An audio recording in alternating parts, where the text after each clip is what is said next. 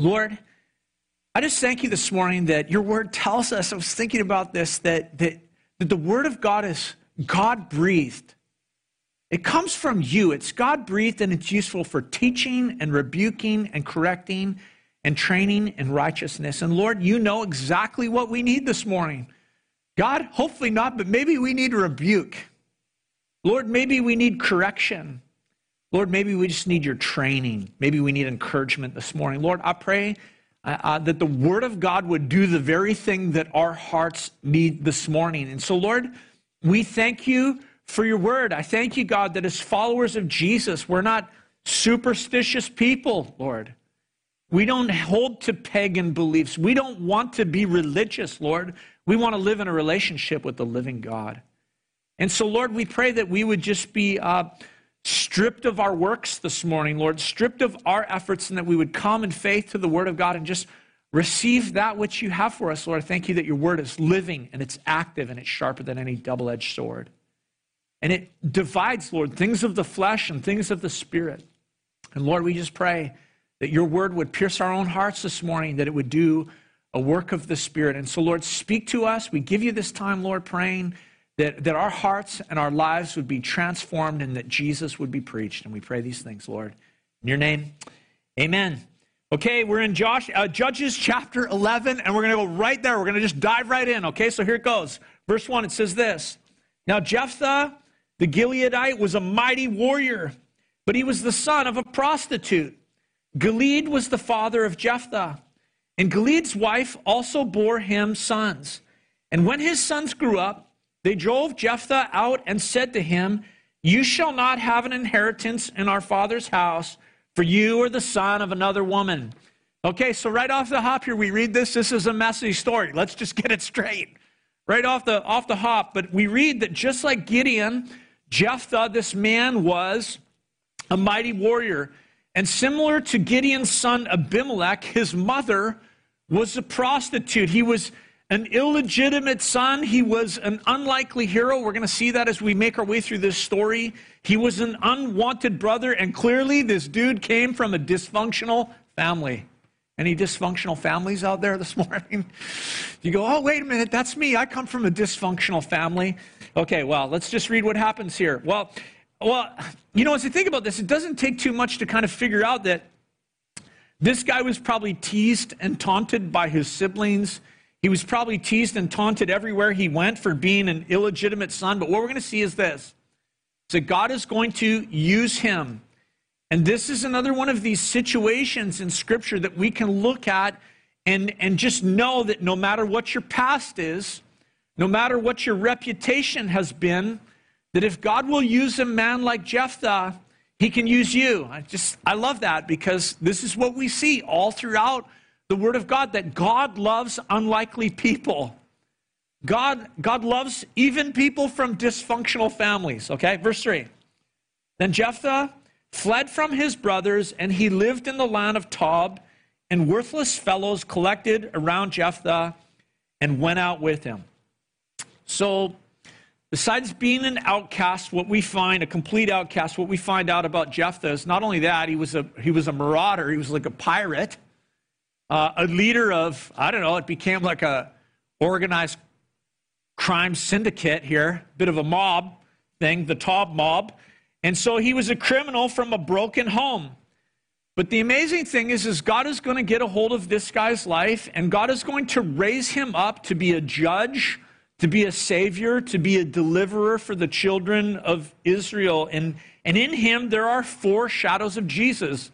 Now, not criminally. We know this. Jesus was no criminal whatsoever, but Jesus was unlikely, like Jephthah.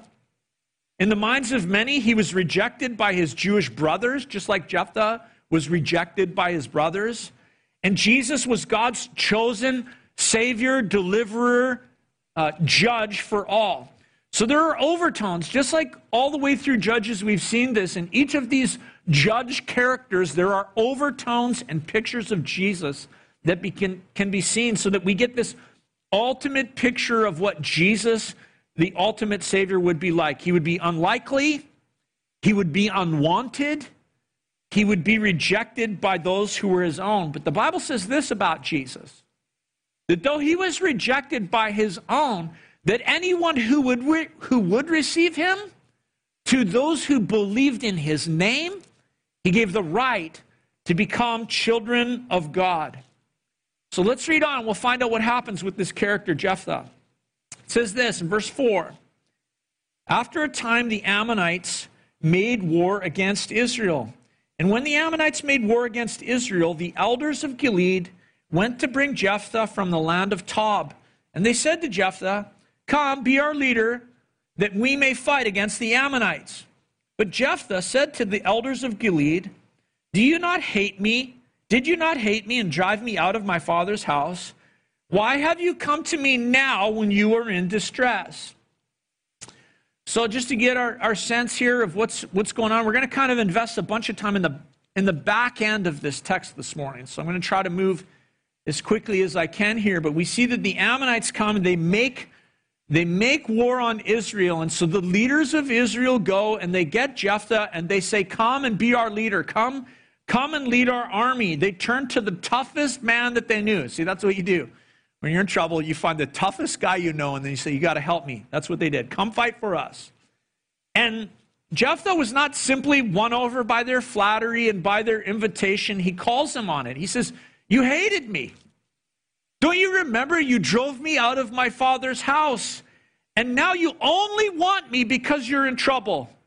So it says in verse 8, "And the elders of Gilead said to Jephthah, 'That is why we have turned to you now, that you may go with us and fight against the Ammonites and be our head over all the inhabitants of Gilead.' Jephthah said to the elders of Gilead, 'If you bring me home again to fight against the Ammonites, and the Lord gives them over to me, I will be your head.'" Verse 10. "And the elders of Gilead said to Jephthah, 'The Lord will be witness between us, if we do not do as you say.' So Jephthah went with the elders of Gilead, and the people made him head and leader over them. And Jephthah spoke all these words before the Lord at Mizpah." So we just get this picture here of what's going on. This guy's been treated terribly by his Israelite brothers, badly, but now they need him to rescue them. And again here, don't you see as we read this the picture of who? The picture of Jesus. Jesus was treated so badly. He was rejected as the Messiah, rejected by his Jewish brothers. But the Bible prophesies that the time will come when they will call on him, and Jesus will come and save the people of Israel. And they will realize the one they have rejected is actually God's anointed deliverer, God's anointed Savior, the Messiah. And so as we read this, we see that Jephthah was not willing to just simply save them and not be recognized. He says, no. This isn't going to be how this operates. The condition from the man who's not so easily won over by his Jewish brothers is this: if you want me to save you, you have to make me leader. You have to make me the head of all the people. Acknowledge me as your judge. Acknowledge me as your Savior. If you want me to save you, you have to acknowledge me as your deliverer. And so they reassure him. They say to him, "The Lord is witness between us," and they made him leader over the people of Gilead. You know, it's this way with Jesus. It's this way with Jesus. So you can't just say, "Jesus, just save me," and then go on and live your life how you want. Jesus, his rescue is accompanied by his rule. You can't repent of sin without acknowledging the lordship of Jesus. His right to rule, his right to be your deliverer, Savior, and Lord. The right rule of Jesus. See, you can't have Jesus rescue without his rule. You can't have him save you unless you'll make him your Savior. And this man, Jephthah, he's a great picture of Jesus in this sense. And I think about him, his life had prepared him. His life had qualified him to bring salvation to the people of Israel. There had been nothing easy about his life, but his life had prepared him for the calling that God had upon him and all that God had in store for him. And again, this is a shadow of Jesus, a picture, a foreshadow of him. Jesus, the Bible tells us, was tempted in every way, and yet he was without sin. Jesus was rejected by his brothers, and yet he was totally righteous. Life prepared Jesus for the ultimate act of humility and weakness, the cross, where he gave his life for the sin of mankind. But life also prepared him for the ultimate victory that he would have in his Father, his resurrection from the dead. And Jesus bore our sin in his body on that tree so that through his death and through his resurrection, we could be saved and he could become the leader of our lives and lead us in his righteousness, in his right action, and give us his peace. And I read this story of Jephthah, and I got to tell you, I take hope because it makes me think this, that God is at work to always prepare you, to prepare me, to prepare us. He's preparing you. His work in you is to work humility into your life, to work the work of the Spirit into your life so that Jesus can be glorified in the victory of your life. You know, you might be looking at your life today, right now, and questioning, Lord, what is going on? Why is nothing easy, God? Why is everything so hard right now? Why is there all of this hard stuff that I just seem to be working my way through, Lord? And sometimes, the hard stuff is self-inflicted. Sometimes I just pay the price of my decision. You pay the prices for your decision. But lots of times the fact is that there's stuff that just happens in life. It just happens. Something that you were born into. And I want to just encourage you this morning. Look, if you're a follower of Jesus, the Lord is preparing you for victory. The Lord is leading you towards victory. And he is at work to shape your character and to shape your nature for what he has in store for you. And I'll tell you what he has in store for you. Jesus has victory in store for you. Now let's read on here. Verse 12, it says this. Then Jephthah sent messengers to the king of the Ammonites and said, what do you have against me that you have come to fight me, that you have come to me to fight against my land? So Jephthah here, we see this, he didn't go to war right away with the enemy. Instead, he sought to understand the situation, and he sought to understand if there could be a peaceful negotiation. Now let's bite a chunk off here, verse 13. And the king of the Ammonites answered the messengers of Jephthah, because Israel, on coming up from Egypt, took away my land from the Arnon to the Jabbok and to the Jordan. Now, therefore, restore it peacefully. Jephthah again sent messengers to the king of the Ammonites and said to them, thus says Jephthah, Israel did not take away the land of Moab or the land of the Ammonites. But when they came up from Egypt, Israel went through the wilderness to the Red Sea and came to Kadesh. Israel then sent messengers to the king of Edom, saying, please let us pass through your land. But the king of Edom would not listen. And they sent also to the king of Moab, but he would not consent. So Israel remained at Kadesh. Then they journeyed through the wilderness and went around the land of Edom, and the land of Moab, and arrived on the east side of the land of Moab and camped on the other side of the Arnon. But they did not enter the territory of Moab, for Arnon was the boundary of Moab. Israel then sent messengers to Sihon, king of the Amorites, king of Heshbon, and said to him, please let us pass through your land to our country. So here we just see this, that Jephthah gives us a little bit of a history lesson to the Ammonites about the coming out of Israel from the wilderness as they were led by Moses. They went to Edom and the land of Moab, and they requested safe passage, but the kings of Edom and Moab said, no, you can't access the promised land by coming through our territory. So the nation of Israel turned in another direction, and they entered the land of Canaan further from the south, and they came to the king of the Amorites, to the land of the Amorites, not the land of Moab or Ammon, and they requested that Sihon would peacefully let them pass through his land. Now let's read on here, verse 20. But Sihon did not trust Israel to pass through his territory. So Sihon gathered all his people together and encamped at Jahaz and fought with Israel. So we read here that this king, Sihon, not only refused passage, but he rallied his army and he attacked Israel. Now, verse 21. And the Lord, the God of Israel, gave Sihon and all his people into the hand of Israel, and they defeated them. So Israel took possession of all the land of the Amorites who inhabited that country. And they took possession of all the territory of the Amorites from the Arnon to the Jabbok and from the wilderness to the Jordan. So what he is saying is this. He's saying that the land was never the Ammonites. Remember, it's the Ammonites that have come against Israel right now. That's who Jephthah is facing. And he's saying the land that we have was never your land. We won it from the Amorites. It had nothing to do with you. It was Israel and the Amorites. The Ammonites were not in the picture. The Lord gave it to us. So verse 23. So then the Lord, the God of Israel, dispossessed the Amorites from before his people Israel. And are you to take possession of them?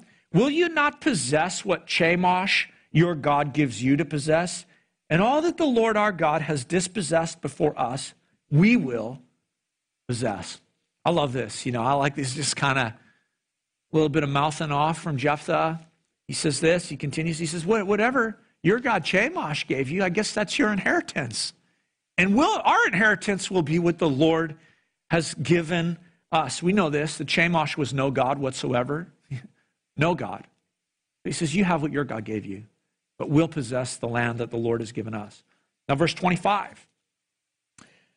Now, are you any better than Balak, the son of Zippor, king of Moab? Did he ever contend against Israel, or did he ever go to war with them? While Israel lived in Heshbon and its villages, and in Aor and its villages, and in all the cities that are on the banks of the Arnon, 300 years, why did you not deliver them within that time? I, therefore, have not sinned against you, and you do me wrong by making war on me. The Lord, the judge, decide this day between the people of Israel and the people of Ammon.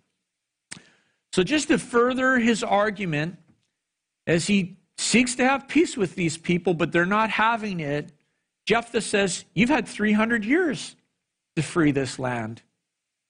300 years, and up to this point, you have not thought it necessary to attack Israel, nor to challenge our right to the land. So what's the deal now? What's going on? So all these arguments prove that the Ammonites are in the wrong. He just heaps it upon the enemies of the Lord, that they are in the wrong. Now verse 28 says this, but the king of the Ammonites did not listen to the words of Jephthah that he sent to him. So war is inevitable. Diplomacy fails. And then we read in verse 29, then the Spirit of the Lord was upon Jephthah, and he passed through Gilead and Manasseh, and passed on to Mizpah of Gilead, and from Mizpah of Gilead he passed on to the Ammonites. Now I love this. Here we are, we come to this section where it says this, the Spirit of the Lord came upon Jephthah. And that is the formula of victory right there. Every time when the Spirit of God comes upon a man or a woman, that is the formula of victory. I would say this, from this point on, the outcome is inevitable. It's inevitable. This guy was illegitimate, Jephthah. He was unlikely. He was unwanted. He had been a marauding pirate, but the Lord said this, you are my man. And the Spirit of God came upon him. And he advanced against the enemy for their defeat. Verse 30. And Jephthah made a vow to the Lord and said, if you will give the Ammonites into my hand, then whatever comes out the doors of my house to meet me when I return in peace from the Ammonites shall be the Lord's, and I will offer it up as a burnt offering. So here's Jephthah. The Spirit of God has clothed him with power. He is moving through the communities of Gilead. He's pulling his army together. He's anointed of the Lord. And as he is going, he makes this vow. He says this, that he would sacrifice to the Lord as a burnt offering whatever came to meet him from his house when he returned in victory, which is really odd. You know, like you got to read that and it's like, oh, that's kind of strange vow. And then he goes on to fight. And so what I'm going to do is we're going to read through here and then we're going to just try and get our heads around this, because I have to tell you this. This is one of the toughest passages. That which we're about to read is counted amongst one of the toughest passages in the Old Testament for us to understand and wrap our heads around. So it says this in verse 32. So Jephthah crossed over to the Ammonites to fight against them, and the Lord gave them into his hand. And he struck them from Aor to the neighborhood of Minnith, 20 cities, and as far as Abel Keramim, with a great blow. So the Ammonites were subdued before the people of the Lord. This is total victory from the Lord. Verse 34. Then Jephthah came to his home at Mizpah, and behold, his daughter came out to meet him with tambourines and dances. She was his only child. Besides her, he had neither son nor daughter. And as soon as he saw her, he tore his clothes and said, Alas, my daughter, you have brought me very low, and you have become the cause of great trouble for me. For I have opened my mouth to the Lord, and I cannot take back my vow. Man, you read this, and it's like total victory from the Lord. This should have been a great time of celebration and joy. But the first thing out the door to meet Jephthah after he'd made this vow that he would offer as a burnt sacrifice to the Lord whatever met him from his house came his one and only daughter. I cannot imagine this now. Just think about this. You know, I got one daughter. She's the joy of my life, man. If there is someone that has me wrapped around their finger, it's my daughter. You know, you could ask any father that, they'll tell you that about their girls. This man had one daughter, his only, and she was his only child. This is the pride of his life, man, the joy of his life. And you can just imagine what it says about her, that she came out of the house to greet her father. Boy, any dad will tell you just the great joy of his children meeting him after a day of work. This man had been at war. And his daughter comes out to meet him, and she has tambourines and dancing, and I imagine her hair's all done up, and she's wearing her favorite outfit, rejoicing with her dad. And as we read this, I mean, there's no way Jephthah was expecting that it was going to be his daughter to be the first to come out the door of his house. And he almost seems to blame her as he laments the fact that he had made a rash vow to the Lord. I opened my mouth to the Lord and I can't take it back, he says. Now let's read on. This is a tragic story. Verse 36. And she said to him, My father, you have opened your mouth to the Lord. Do to me according to what has gone out of your mouth, now that the Lord has avenged you on your enemies, on the Ammonites. So she said to her father, Let this thing be done to me. Leave me alone for 2 months, that I may go up and down on the mountains and weep for my virginity, I and my companions. So he said, Go. Then he sent her away for 2 months, and she departed, she and her companions, and wept for her virginity on the mountains. And at the end of 2 months, she returned to her father, who did with her according to his vow that he had made. She had never known a man, and it became a custom in Israel that the daughters of Israel went year by year to lament the daughter of Jephthah the Gileadite 4 days in the year. Man, isn't this a terrible end to this? Everything seems to be going so great here, you know, as you read this story in so many ways. I mean, the unlikely, unwanted brother, he finds this redemption. He becomes the leader of God's people. God gives him this great victory. And because he's made this rash vow, he has to make a sacrifice to the Lord. And you know, it's interesting that the text doesn't tell us what happened. It's like crazy. It's like there's a lot of unanswered questions as you read this. Don't you think that? Like I read this, and one of the things that I'm left with is like, well, what happened here? What's going on in this story? You know, It doesn't tell us, oh, Jephthah took his daughter to the temple or this or that, and how exactly things happen. And you wonder, did Jephthah kill his daughter? Many scholars and Bible commentators throughout history have said, yeah, that's exactly what he did. He honored his vow to the Lord, and he offered his daughter in human sacrifice as a burnt offering to the Lord. It's disturbing. You're like, what? I thought this guy was a follower of the living God. How could this be the case? God doesn't condone or approve human sacrifice. Other Bible scholars and teachers say this, no, God abhors such offerings. That's what the nations around Israel did, the Canaanites. And the Lord commanded his people not to practice such religious actions as child sacrifice. He couldn't have killed her. Instead, he did this. He committed her to service of the Lord. She lived as a virgin for the rest of her life, serving the Lord in the house of the Lord all of her life. And you know, it's interesting as you study this passage, there's just a lot of arguments that legitimately take this discussion in both directions.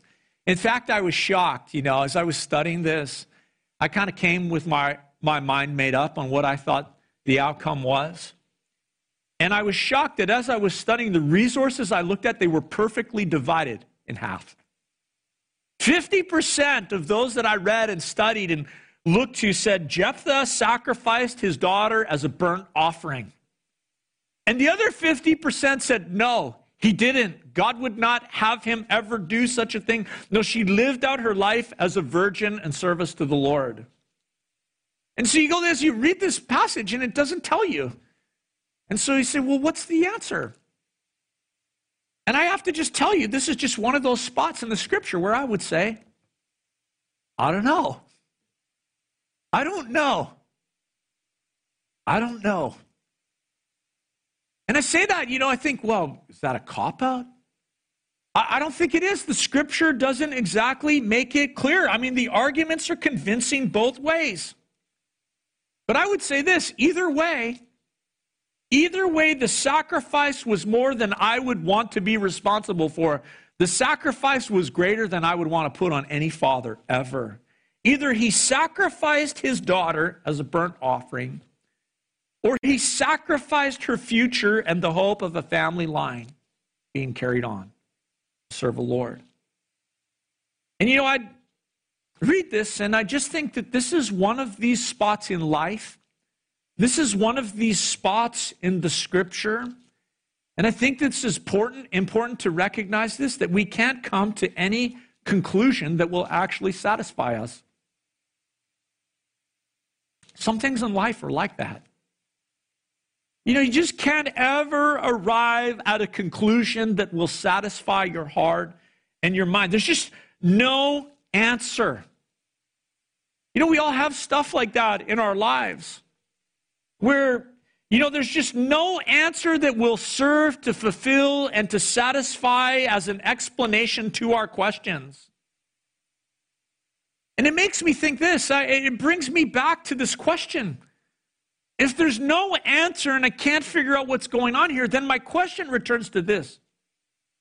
Why did Jephthah ever make that vow? Why did he do that? Why did he do that? And that's what I actually think the text wants to lead us to ask this question. Because the outcome of what happens, we don't know. We actually don't know.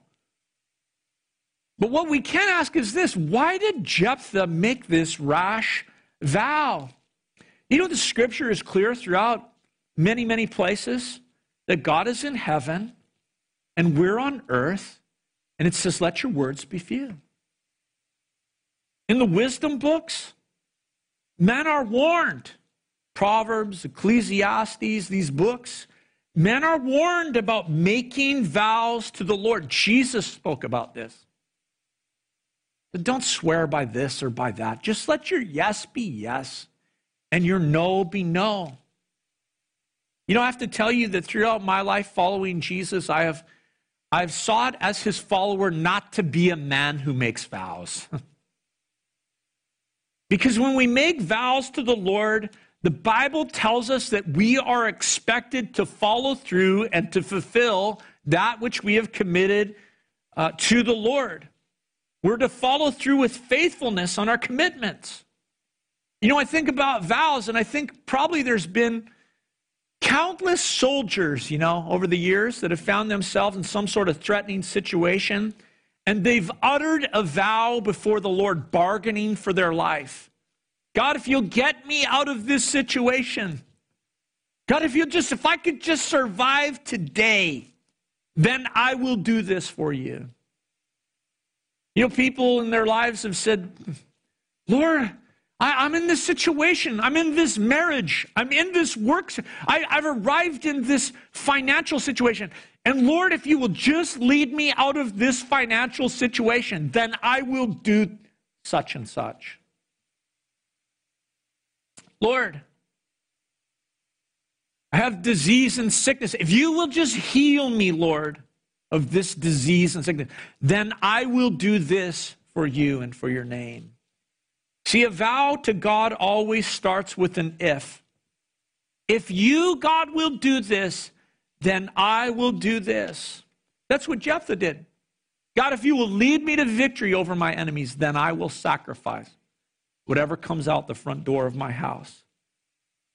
And see, uttering vows before the Lord comes with a responsibility to honor your commitment. And so you should proceed with great caution anytime you are tempted to utter a vow before the Lord. Man, I would say this. Why did Jephthah make this vow? Now, I think this is important. This is an important principle as a follower of Jesus, because we are not pagan people. We are not, as followers of Jesus, to be superstitious. The Lord is setting us free from religion. As we follow Jesus, look, at any time, if you're visiting with us this morning and just checking out online, I got to tell you, anytime you hear me use the word religion or religious, it will always be in a negative connotation. I want to be set free from religion to live in relationship with Jesus. Jesus is always at work by the Holy Spirit to set us free from culturally pagan and superstitious ideas. I would tell you, making vows to the Lord in most situations, I mean, we make marriage vows, those are good. But in many situations, it's a pagan and superstitious idea. And so why would Jephthah make this vow? Well, he was culturally influenced by the nations around him. And I would tell you this, it was this way that he was seeking to buy off God. He was seeking to get the outcome that he wanted. And Jephthah's action is showing us something that is endemic to the human heart. We all have this tendency to act this way. We say this. We say, God, I love you. We say, Lord, I trust you. I put my faith in you, Jesus. But then, like Jephthah, we get ourselves into some situation where we feel the threat of danger, where we feel insecure, and we start to bargain with the Lord because deep in our hearts there's a lack of trust of him. Lack of trust of his character and his nature. And we offer to God something that if only he would intervene in our situation, then we would do this. And as you read this, as I consider this story, here's the tragedy of this story.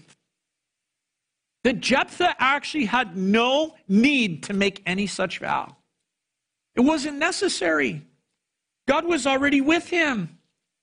The Spirit of the Lord had already clothed this man. The Spirit of the Lord had already come upon him. There was no need to make any vow.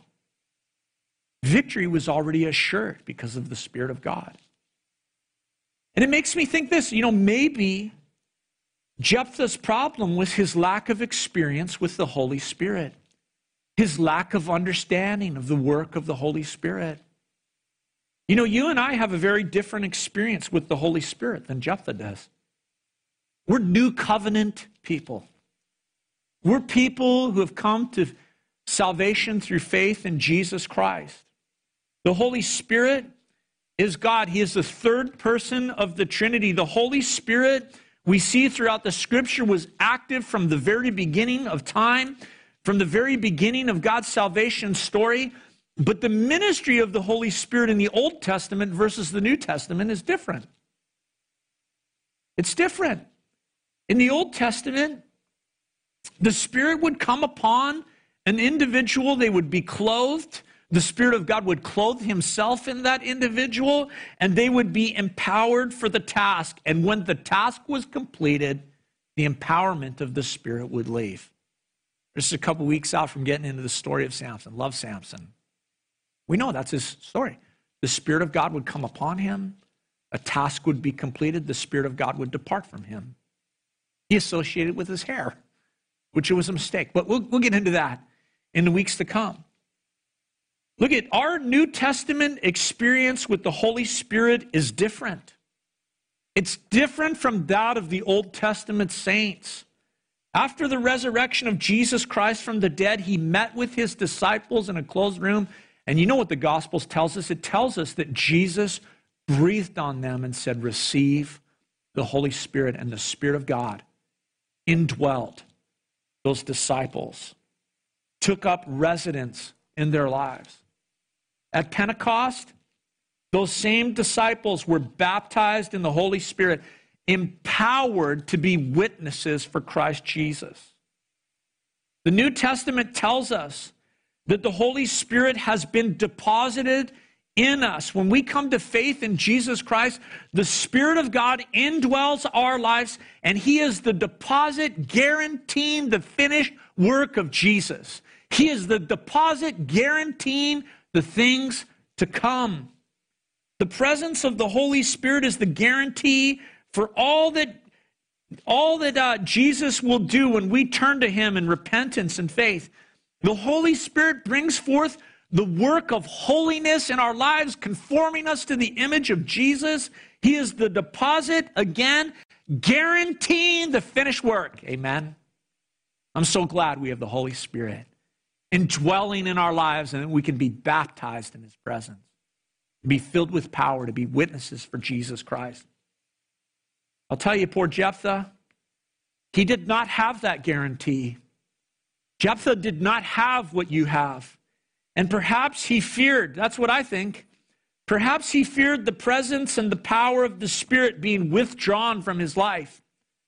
Perhaps he feared the presence and the power of the Spirit leaving him, and his forces and himself having to face the enemy on their own.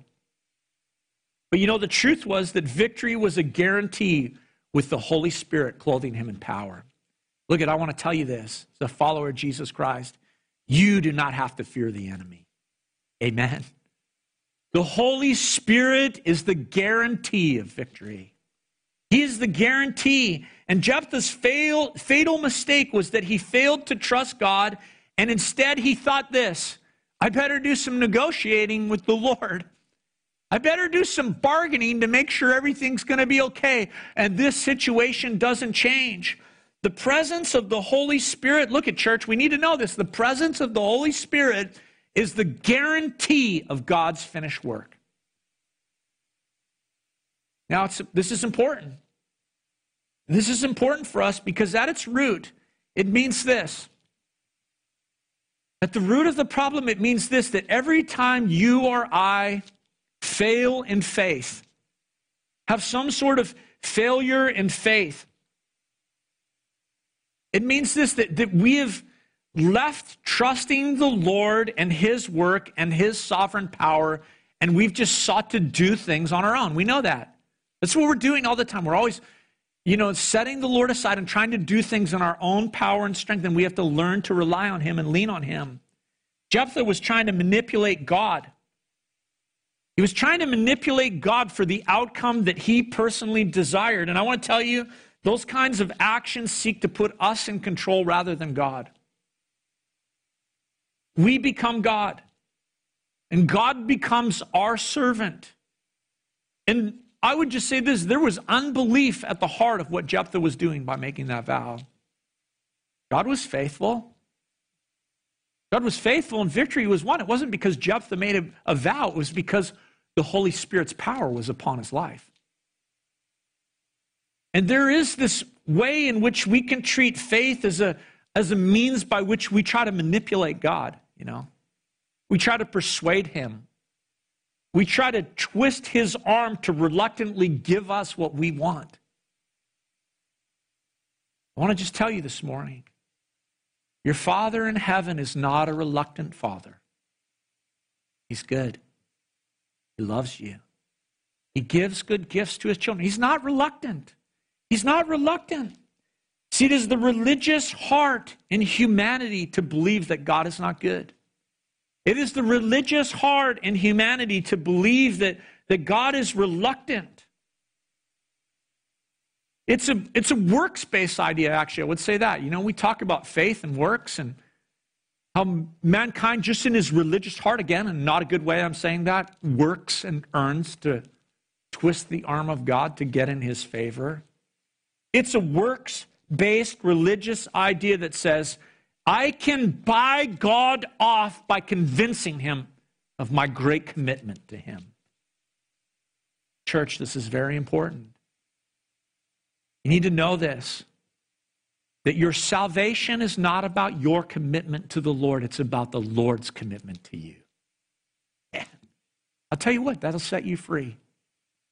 Our salvation is about God's commitment to us.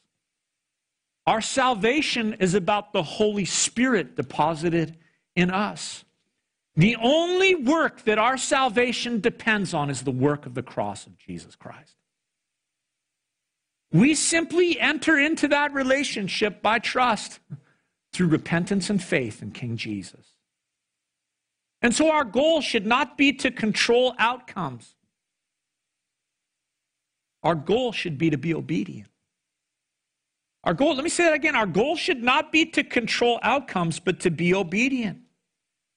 Obedience is the expression of love. It doesn't involve negotiations. That's where I just hope that the Spirit of God will set you free this morning. It doesn't need to involve negotiations, but the religious works of our hearts, of our humanity, will always do this. It'll always seek to negotiate with the Lord. Return to negotiations. Look I want to just say this to you. Maybe you want to write this down in your Bible or something. When we begin to negotiate, beware. When we begin to negotiate, beware. Maybe you're entering into works-based actions. The Bible never instructs us to negotiate with the Lord. You know what it does? The Bible commands us to offer ourselves as living sacrifices to him. You don't need to impress the Lord with your commitment. You do not need to impress the Lord with your commitment. I'll tell you this. The Lord already loves you, and he sent Jesus to die for you because he cares so much for you. Because you are the affection of his heart. You know, God decided, he decided this in eternity past. God decided to save you, and I'll tell you what, it means this. You don't have to impress him. You just get to obediently enjoy him. You don't have to impress him. And human religion always involves impressing. It always involves bargaining, taking up positions, virtue signaling, like we watch in culture today. That's human religion. Human religion relies on virtue signals, all to gain a position of power. But I want to tell you this. You cannot interact with the living God with virtue signals. That's self-centered.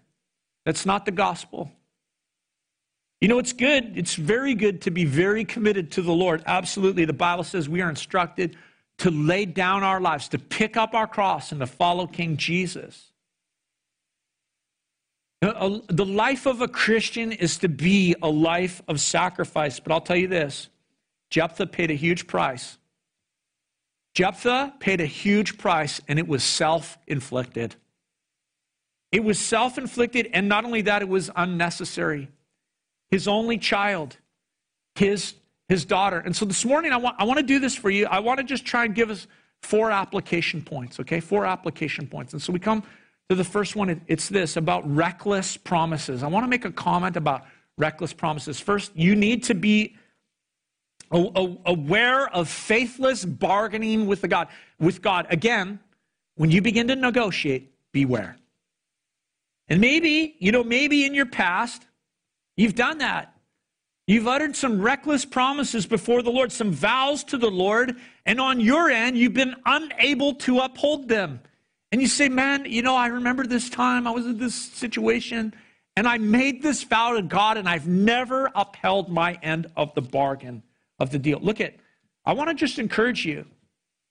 I want to encourage you to bring that to the Lord in repentance this morning. Okay, this is practical Christianity right here. Bring it to him in repentance. Say, Lord, I repent of that vow, that thing that I was unable to fulfill. In faith, God, I just confess that I trust in Jesus alone. In Jesus alone. I thank you, Lord. Thank you, Lord, that I don't have to negotiate for your love. Thank you, God, that you sent Jesus to save me. I thank you, Lord, that you love me so much. Jesus came for my salvation. And I thank you for the Holy Spirit's presence in my life. And I thank you that the Spirit is the deposit guaranteeing the victory. Look at church. Don't make reckless promises. It's superstitious. It's pagan. Pagan. Second thing I want to point you to is, or talk about, is just as an application, living with self-inflicted wounds. I remember when I was a kid, my first pocket knife, I took my knuckles off. I self-inflicted my fingers with that pocket knife. And, maybe you are living with consequences in your life. I think we all have this. We all live with the consequences of past mistakes. And it's easy to, as we live with the consequences of past mistakes, not truly experience forgiveness. Maybe we experience forgiveness from the Lord, and yet we don't personally apply it to our own lives and just forgive ourselves. The fact that we have to live with the consequences of our foolishness is like really clearly seen in this text this morning. Jephthah lived with the consequences of his decision. He lived with the consequences of his foolishness, and that can be demoralizing. That could paralyze you spiritually. I think about Saul. Remember Saul in the New Testament? He persecuted the church. He was responsible for the imprisonment and the murder of followers of Jesus. And when he got saved, he called himself the chief of sinners. And I think about Paul. He could have been paralyzed, and he could have spent the rest of his life demoralized by his past. Hope could be lost even though he had experienced salvation. But, the pain for what he had done and the things he had done was real. But when he came to Jesus and he was forgiven and he experienced the mercies of God, Paul moved on, man, and he served the kingdom of God. And I think about him, when Saul came to Jesus, those wounds that were self-inflicted, that he had inflicted upon his own life, they did not disqualify him from serving King Jesus. Those wounds did not paralyze him from being used in God's service, nor did they lessen his confidence in God's plan for his life. So I want to just say this to you. If you are living with self-inflicted wounds, and it continues to grip you, I just want to encourage you, seek the Lord's forgiveness, and in faith, when God forgives you, forgive yourself and get up and move on. Get up and move on. Quit looking back. Look forward. You got the Spirit of God living in you. He's a guarantee of God's finished work. The third thing I want to say to you this morning is this as we consider this text. Hold on to the grace of God. Hold on to the unmerited favor of the Lord. The Lord is worthy of your trust. I'm going to tell you something about God. He is good. There's no doubt about it. And he is sovereign, meaning that his rule is supreme. It is uncontested. His power, his lordship, there is nothing that can wrestle that out of his hand. He is sovereign. And we don't always understand what he's doing. But I'll tell you what you can trust. You can always trust his character. Always. We look around the world today, we go, Lord, I don't understand what you're doing. What are you doing? Look, you don't have to understand. Trust his character. Trust him. Trust him. That means we choose obedience and we leave outcomes to his sovereign, control, knowing that he is always at work for his glory and our good. I'll tell you that. You can trust the Lord with the outcomes. Just trust his character. He is always at work for his glory and your good, even when you can't see what's going on around you. And the struggle to believe in grace is real, man. That's the struggle to trust in the unmerited favor of God. That is a real thing in my heart. I know it's a real thing in your life. And I would just remind you that the first tactic of Satan that he ever used against Adam and Eve was to question whether God had their best interests in mind. Look, I want to tell you, God has your best interests in mind. The Lord loves you. He loves you. You can trust him. Amen. So hold on to his grace. Hold on to his grace. And the last thing I want to say to you is just this morning, an application from this text. Don't forget the word of God. You know, I think about Jephthah. His problem was that he had adopted culturally pagan ideas about God. He had wrong ideas about the Lord. He thought he needed to negotiate. He didn't know that the Spirit of God was enough. And I would just tell you the way to vaccinate, the way to inoculate ourselves is to be, church, people of the book. To be people who humbly devour the Word of God and say, Lord, give me understanding of how your kingdom works. Lord, pull from my heart the culturally pagan and superstitious ideas that I've been soaked in my whole life. Set me free from that stuff, Lord. Set me free from a religious spirit. I'll tell you what, the Word of God will do that. If you're wrestling with that, you need to just be in the Word of God, devouring the Word of God. So, Judges chapter 11, crazy story. Like I said, one of the most confusing stories in the Old Testament, and I'm just glad to say that I don't have any answers for you this morning, except to point you to the Lord and say, don't be one who makes vows like that. In eternity, we'll find out what happened with this lovely girl. We'll find out, but I'll tell you what, Jephthah, this man, amazingly, is counted in the Hebrews Hall of Fame. Hebrews chapter 11, this dude is listed as a man of faith because God is greater than your mistakes. God is greater than your negotiations. God is greater than your self-inflicted wounds in your past. And so you can come to him in faith, and as you do, he will strip you and set you free of culturally and pagan superstitious ideas, to be one who understands the kingdom of God. Aren't you thankful this morning for the Holy Spirit? I'm thankful. He's the guarantee. He is the deposit guarantee. Let's pray. The worship team's going to come. Lord, we thank you for your Spirit this morning. God, we want to be men and women filled with the Holy Spirit. We want to be men and women led by the Spirit of God. Lord, this morning we just ask freshly for the baptism of the Spirit. Lord, we just come before you. Lord, if we made vows before you, we repent of those things. Thank you, Lord, that we don't need to add to the work of the cross. We thank you, Lord, that we can trust you for you to work for your glory and our good. Lord, we love you this morning. Would you just work your grace and forgiveness into our lives, Lord? May we hold on to grace. May we devour the word of God. We pray these things in Jesus' name. Amen.